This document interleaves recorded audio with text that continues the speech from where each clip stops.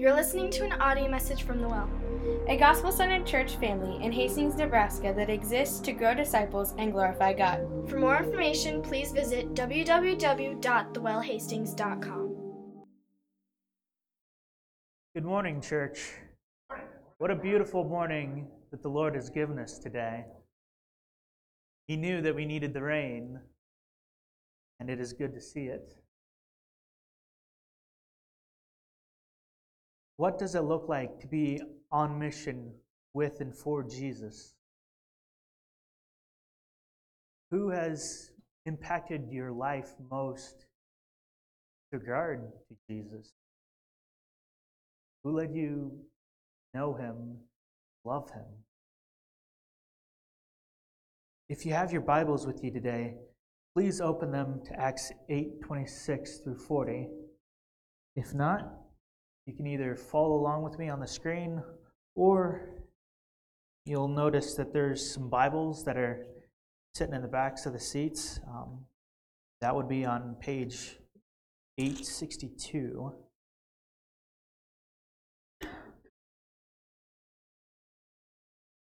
So, get a slide transition? Thank you. But an angel of the Lord spoke to Philip, saying, "Get up and go south to the road that descends from Jerusalem to Gaza. This is a desert road." So he got up and went, and there was an Ethiopian eunuch, the court official of Candace, queen of the Ethiopians, who was in charge of all their treasure. And he had come to Jerusalem to worship, and he was returning and sitting in his chariot and reading the prophet Isaiah. Then the Spirit said to Philip, "Go up and join this chariot." Philip ran up and heard him reading Isaiah the prophet and said, "Do you understand what you are reading?"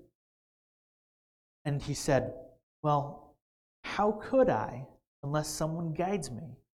And he invited Philip to come up and sit with him. Now the passage of scripture which he was reading was this: "He was led as a sheep to slaughter, and as a lamb before its shearer is silent, so he does not open his mouth. In humiliation his judgment was taken away. Who will relate his generation? For his life is removed from the earth."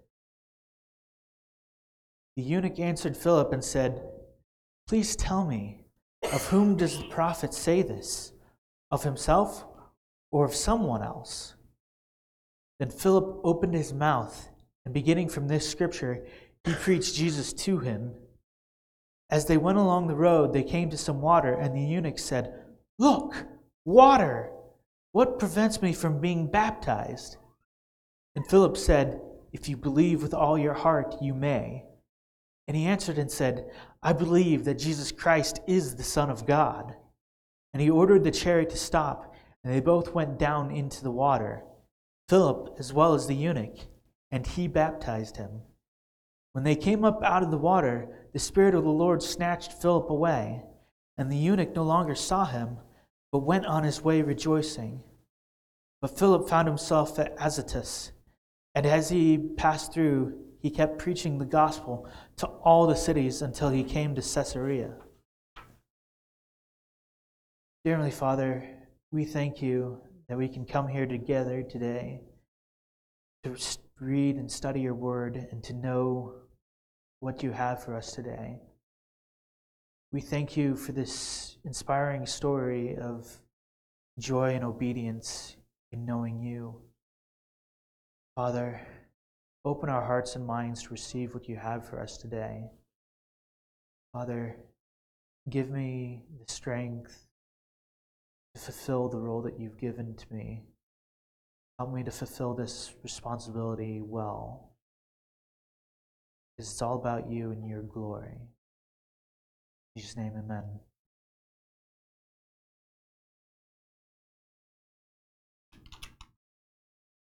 So, we've got some questions before us today. What's the broader story here? Which Philip are we talking about? And where are we in the story so far? Before we start unpacking, we're going to have to take a few minutes to consider how this passage fits into the bigger picture. that in mind, let's take a look at some of Jesus' last words to his disciples. Figure out which Philip is in the spotlight and review the recent events that have led up to this point in the story. Matthew 28:18 through 20 says this, "And Jesus came up and spoke to them, saying, 'All authority has been given to me in heaven and on earth. Go, therefore, and make disciples of all the nations, baptizing them in the name of the Father, and of the Son, and of the Holy Spirit, teaching them to observe all that I commanded you. And lo, I am with you always, even to the end of the age.'" There's two things I want to note here real quick before we move on. First, the word used here for go, poreo, for the Greek nerds, carries the primary meaning of to continue on one's journey. This means that Jesus' mission for one's life is less a totally clean break from one's current trajectory and more of a repurposing of that trajectory. In other words, you don't necessarily need to drop everything and move to someplace all the way across the world to advance Jesus' mission if you're not already on that trajectory in life. Unless he specifically calls you to that. If he gets a hold of your heart and says, "Hey, I want you to go to Africa or South America or some random island in the South Pacific," then you're going to go do that, at least if you want to be obedient. Second, the word used for nations here, ethnos, points to people groups, aka ethnicities, not entire countries like France or Germany or Japan or anything like that. The thing about ethnic groups, people groups, is that while genetics do play a part in it, there's way more important stuff at hand here, such as a shared history, a shared language, and a shared culture. For example, take the conflict that we already saw earlier in Acts between the Hellenistic Jews and the native or traditional Hebrews. Even though they were both born of the 12 tribes of Israel, they did not get along very well, because they didn't share a primary language or culture. And so some people, the widows were being taken care of and some were not. So that gives you an example of how just because they share genetics doesn't mean they're the same ethnic group, the same people group. This means that Jesus' mission to reach the nations is expansive. He wants us to captivate the hearts and minds of people from all walks of life, all cultures, all places on this planet. From the lowliest tribesman on North Sentinel Island, all the way to the most wealthy billionaire on the planet. And he wants to work in and through us to do that, wherever we are in life right now, as we continue our respective journeys through life. Is that a bit intimidating? No wonder Jesus asserted his authority over all things and reassured his followers, including us today, by promising them that he'd be with them and us always. Acts 1:6-8 says this: "So when they had come together, they were asking him," Jesus, saying, "Lord, is it at this time you are restoring the kingdom to Israel?" He said to them, "It is not for you to know times or epochs which the Father has fixed by his own authority, but you will receive power when the Holy Spirit has come upon you, and you shall be my witnesses, both in Jerusalem and in all Judea and Samaria, and even the remotest part of the earth." Note the order in which Christ's followers are to proceed forth from Jerusalem to Judea, from Judea to Samaria, and from Samaria to the remotest part of the earth. From these two passages, we have a framework for looking at what has taken place over the past couple of weeks. Jesus commanding his disciples to reach the nations, and his prophecy regarding how they would scatter from Jerusalem after receiving the Holy Spirit as a gift from God to his beloved children. Now, this next slide should be a map. God, can't really see it very well. Anyways, the point of this map is to show you kind of what Israel looked like in the time of Jesus and the first apostles. And that big orange blob, that is Judea. Towards the middle of it is where Jerusalem sits. Now, obviously, if you're running from Jerusalem, you're not going to get to Samaria before you go through Judea, right? So that part of Jesus' prophecy makes a lot of sense. But what about the remotest part of the earth? What does that mean? Well, it's everything else outside of those two areas, In our story, Philip is on his way down the desert road towards Gaza, which is all the way in the southwestern corner of Judea, on the way out towards Egypt and then Ethiopia. By reaching out to the Ethiopian eunuch, he is reaching the remotest part of the earth. He is reaching someone who will proceed to go way outside the boundaries of Judea and Samaria, spreading the gospel.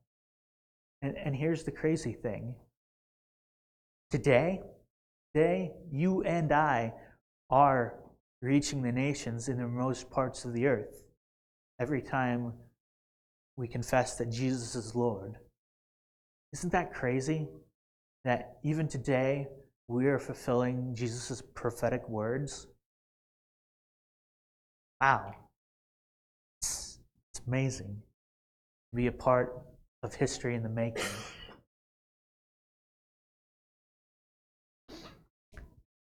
We also need to take a few minutes to figure out which Philip we're talking about today. Is it the Apostle Philip, one of the first to follow Jesus, one who wanted to see the Father revealed, one who clearly had a heart for the lost, especially the Greeks, and who, according to certain legends of church history, traveled through Syria, Phrygia, and Greece? Or was it another Philip? Acts 6:3-5 says this, "Therefore, brethren, select from among you 7 men of good reputation, full of the Spirit and of wisdom, whom we may put in charge of this task.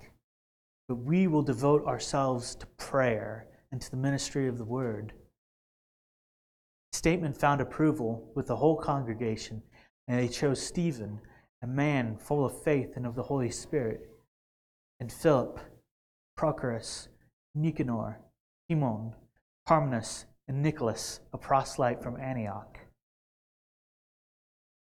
Acts 21:8-9 says this, "On the next day, we," namely Paul and his companions, "left and came to Caesarea, and entering the house of Philip the evangelist, who was one of the 7, we stayed with him.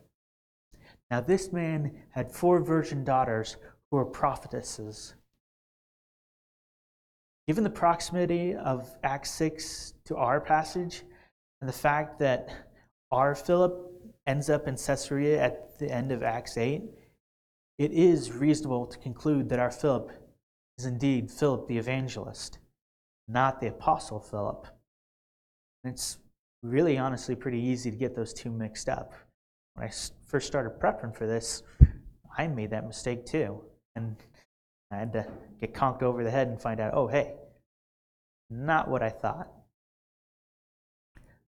Further, we've learned that our Philip is a man of known character, purity, wisdom, faithful service, and exemplary leadership, living a spirit-filled, spirit-empowered life, such that he fulfills the office of deacon to which he was appointed, exercises his spiritual gifts as a proclaimer of the gospel to all who will listen, serves as a longtime leader of the church in Caesarea, and raises 4 virgin daughters to know and love Jesus deeply.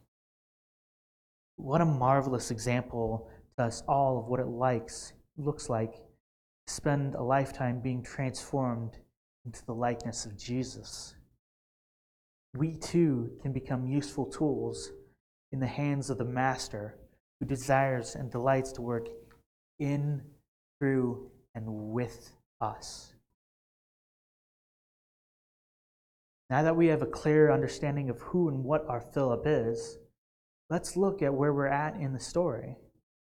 Last week, we saw Jesus' followers leave the city of Jerusalem into its immediate environments, namely Judea, to obediently proclaim the gospel.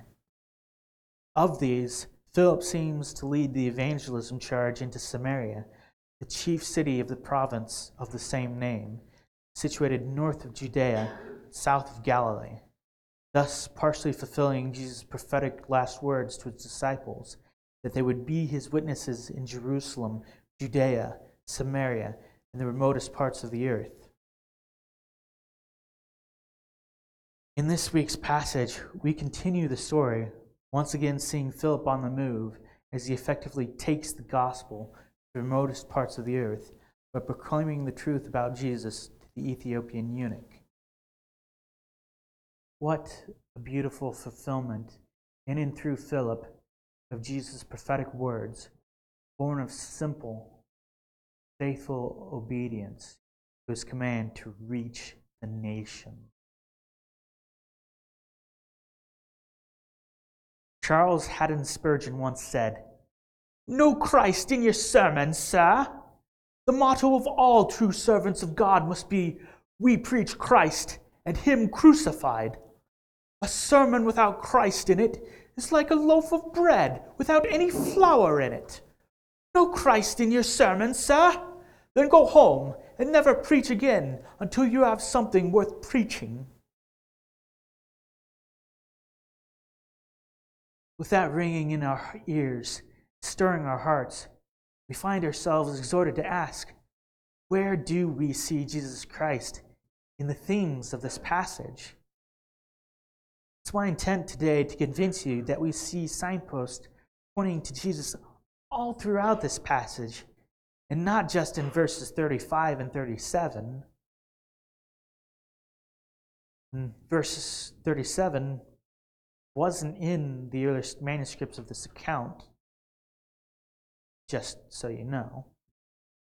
You'll of course notice that I've not listed these themes: Christ found and explained, Christ called upon, and Christ enjoyed and obeyed in strict verse order. There are 3 reasons for this. First, this is the order in which one is transformed from a spiritually dead, fruitless slave of sin in Satan's kingdom into a spiritually alive, fruitful slave of righteousness in Christ's kingdom. Second, the last theme both bookends the passage and weaves its way throughout the body of our text, forming the underlying spine of it, if you will. Third, this gives us a model for how to go about reaching the nations. Now then, let's start digesting our passage. In the course of the story told in this passage, we encounter an Ethiopian eunuch, the treasurer of the Queen of Ethiopia, a country despised throughout the Roman Empire at this time. This eunuch, a high-ranking, trusted official in Ethiopia's government, was a proselyte, a convert to Judaism, who had traveled all the way from south of Egypt to Jerusalem to worship God. From this, we can deduce that he was a religiously pious man desired to obey and honor God. How does such a man spend his free time? He spends it reading God's word, of course. To be exact, we find the eunuch reading from Isaiah 53, which describes God's faithful, suffering servant. However, even though the eunuch worships God, he is unable to understand what's going on in this passage of Scripture, still blind to the things of Christ. He has found Christ, and yet does not know him personally. This is where the journey starts for everyone who becomes a Christ follower. All that is good, true, and beautiful, every real hero story, for example, Superman, Gandalf the Grey to Gandalf the White, even in Athens, the altar to the unknown God. Each of these things is a signpost pointing back to Jesus. Yet few even see that there is something bigger to which all these things point. Only through the work of the Holy Spirit can this veil of the heart be lifted, as seen in this passage. The Holy Spirit opens the eyes of the eunuch enough to see that there is an underlying message in the text of Isaiah 53 and gives him a hunger to know what it means for sending our Philip to him and working through Philip to reveal the mystery of Christ to him. Likewise, each of us who follow Christ stumbled on Jesus to some degree at some point, finding him in a sermon on Sunday morning, a story in a comic book, a movie, a song, a dream, a conversation with a friend or family member, or any of a million other places.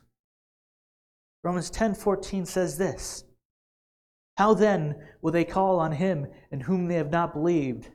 How will they believe in him whom they have not heard? And how will they hear without a preacher?"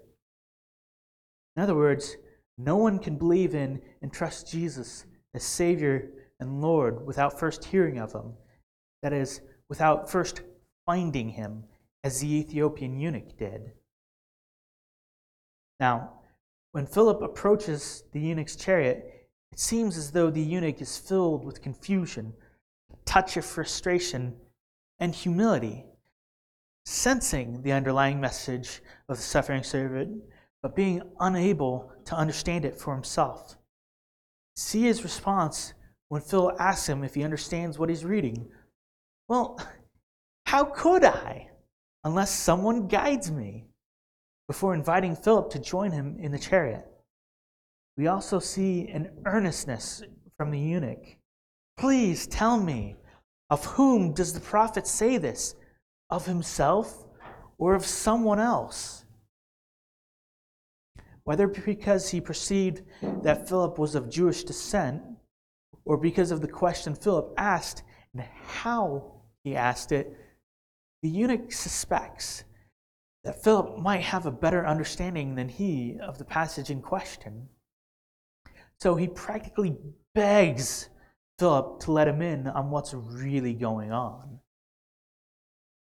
With an invitation like this, Philip gladly starts explaining what's going on. He gladly starts explaining Christ to the eunuch, starting from this very passage. One might deduce that Philip did so by connecting the text of Isaiah 53 to the events of Christ's life, gruesome death, burial, resurrection, and ascension. In other words, Philip proclaimed the gospel, contextualizing it to what his audience, the Ethiopian eunuch, was familiar with and what had served to spark his hunger for Jesus. Working through Philip's proclamation of the gospel, the Holy Spirit lifts the veil from the eunuch's heart.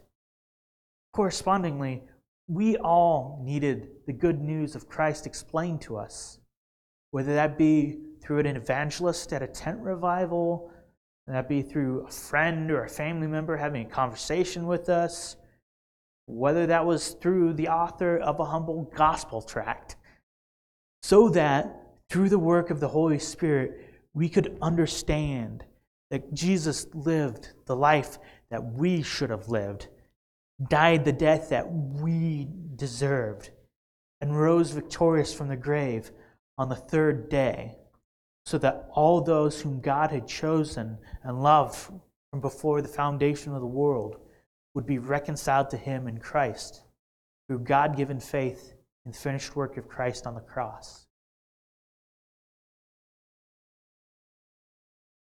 Once Philip finishes explaining Christ to the eunuch, we see a marvelous thing. The eunuch soon calls upon Jesus Christ as Savior and Lord. Please note that while verse 37, verse that contains the eunuch's explicit confession that Jesus Christ is the Son of God, is not in the early manuscripts of this book and may therefore be disputed by some, we can reasonably deduce from the fact that the eunuch eagerly requested baptism in the first suitable body of water that he and Philip came across, and that Philip granted this request without reservation, that implicitly the eunuch did indeed call upon Christ in such a way that Philip could be confident of the eunuch's faith in Jesus for salvation. In like manner, once we understood our need for Christ and his sufficiency for that need, we all, in some form or fashion, were prompted by the Holy Spirit to call on Christ for salvation and were immediately transformed into citizens of God's kingdom.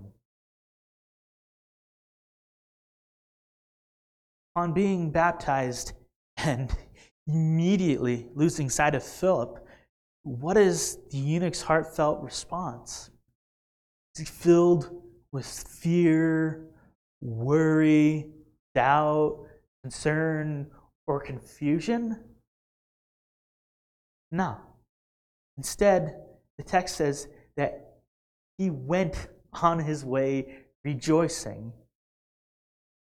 Having called upon Jesus for salvation, the eunuch finds himself enjoying Christ to such an extent that he can't help but express it outwardly. He's partying it up. He's having a good time. He's singing and shouting for joy. In similar fashion, we too experienced joy unfathomable in surrendering ourselves to Jesus as our rightful God and King. Oh, that Jesus would restore unto us the joy of our salvation. The Westminster Shorter Catechism teaches that man's chief end is to glorify God and to enjoy him forever. John Piper, in response to a certain quote from C.S. Lewis' book, Reflections on the Psalms, infers that the chief end of man is to glorify God by enjoying him forever. Indeed, it is enjoyment of Christ that inspires heartfelt obedience to his commands, which in turn stokes up further enjoyment of him. You see, when we obey Christ, we draw near to him, and so we get to experience his presence more often and more deeply. And how could that not but inspire deep joy within us? In the broader story described in Acts 8, we see Jesus' followers obeying his command to go and reach the nations, thus fulfilling his prophetic statement that they'd be his witnesses in Jerusalem, then in Judea and Samaria, and finally to the remotest part of the earth, when Philip proclaims the gospel to the Ethiopian eunuch. In fact, from start to finish, our passage today is marked by heartfelt obedience to Jesus. When an angel appeared to Philip on his way back from Jerusalem, back from Samaria to Jerusalem, and told him to head to the road that runs south from Jerusalem to Gaza, formerly one of the 5 chief cities of the Philistines, and the furthest southwest of the 5. Philip doesn't argue or complain. He receives those instructions as a command from his beloved Jesus and obediently heads out to his assigned post. Being prompted by the Holy Spirit to join the Ethiopian eunuch's chariot, Philip doesn't hem and haw. He obediently runs up and engages the eunuch in conversation. Upon hearing the eunuch's desire to understand Isaiah 53, Philip obeys Christ's command to make disciples by proclaiming the gospel to the eunuch. Having seen the eunuch's faith-filled response to the gospel and desire to obey Jesus' command to be baptized, Philip baptized him as Christ had commanded his followers to do for new disciples. Finally, after being transported, whether via teleportation, a fiery chariot is with the prophet Elijah, or some other means, text doesn't really tell us, it just says the Holy Spirit snatched him away. Philip finds himself in Azotus, formerly known as Ashdod, one of the 5 chief cities of the Philistines. And can you imagine that? First you're sitting here in this pond of water, dipping this guy down in. The next thing you know, you're in a city that you don't even know where it is at first. And you're like, dude, where am I? Where's my car? And so, having arrived here in Azotus, Philip continued to obediently go and reach the nations, proclaiming the gospel everywhere he went as he traveled north to Caesarea. Similarly, once we've responded rightly to the gospel and experienced the joy of salvation, the Holy Spirit fills us with a desire to know and obey God's word. Why this desire for faithful obedience? Well, what was your response the last time the dearly loved friend, family member, or spouse asked you to do something? Did you pitch a fit and petulantly say, no? Or did you feel a desire to do what you could to fulfill that request, if at all possible? For the most part, it's true that we tend to want to please the people that we enjoy. It's no less true when it comes to Jesus, then and now. The fruit of a life spent enjoying Christ is heartfelt obedience, knowing full well that such obedience deepens our relationship with and enjoyment of Jesus. This enjoyment, then, spurs us on to continued obedience in a glorious feedback loop of sorts. So, tying it all together, why does this matter to us today, and how does it connect to the gospel? From the days of the apostles all the way up through this very moment, we, the body of Christ, have all been tasked with the mission of reaching the nations. That is, folks from various people groups, the message of the gospel, making disciples, baptizing said disciples, and then teaching said disciples to obey Christ's commands as we go. So, how exactly do we go about reaching the nations? By helping people to find Christ, explaining Him to them, encouraging them to call upon Him, celebrating their enjoyment of Him, and teaching them how and why to obey His commands. I asked you earlier, who most impacted your life for Christ? I want you to think about that person right now and, how they acted, what they said to you, how they led you to the truth.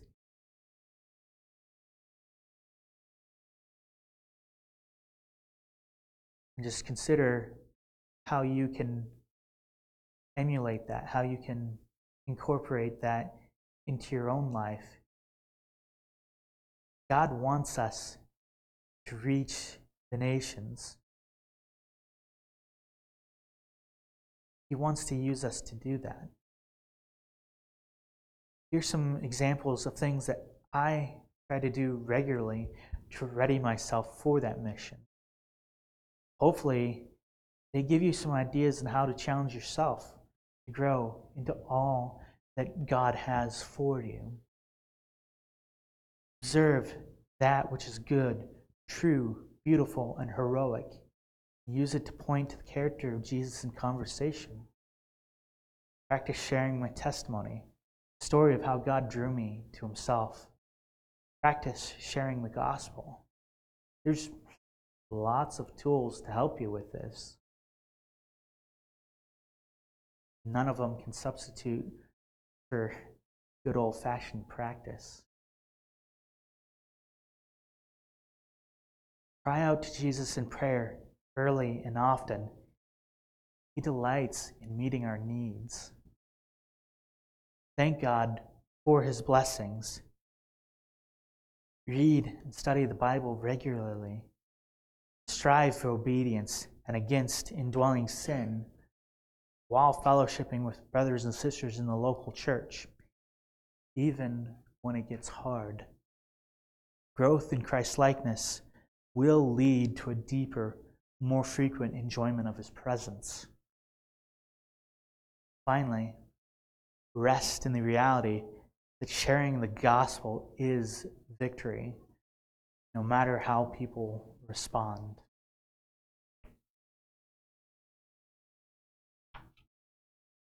Dear Heavenly Father, I just pray that you would be at work in us, showing us the beauty of the gospel, not only transforming unbelievers into heartfelt followers of Christ, but also transforming us day by day closer and closer into the likeness of Jesus.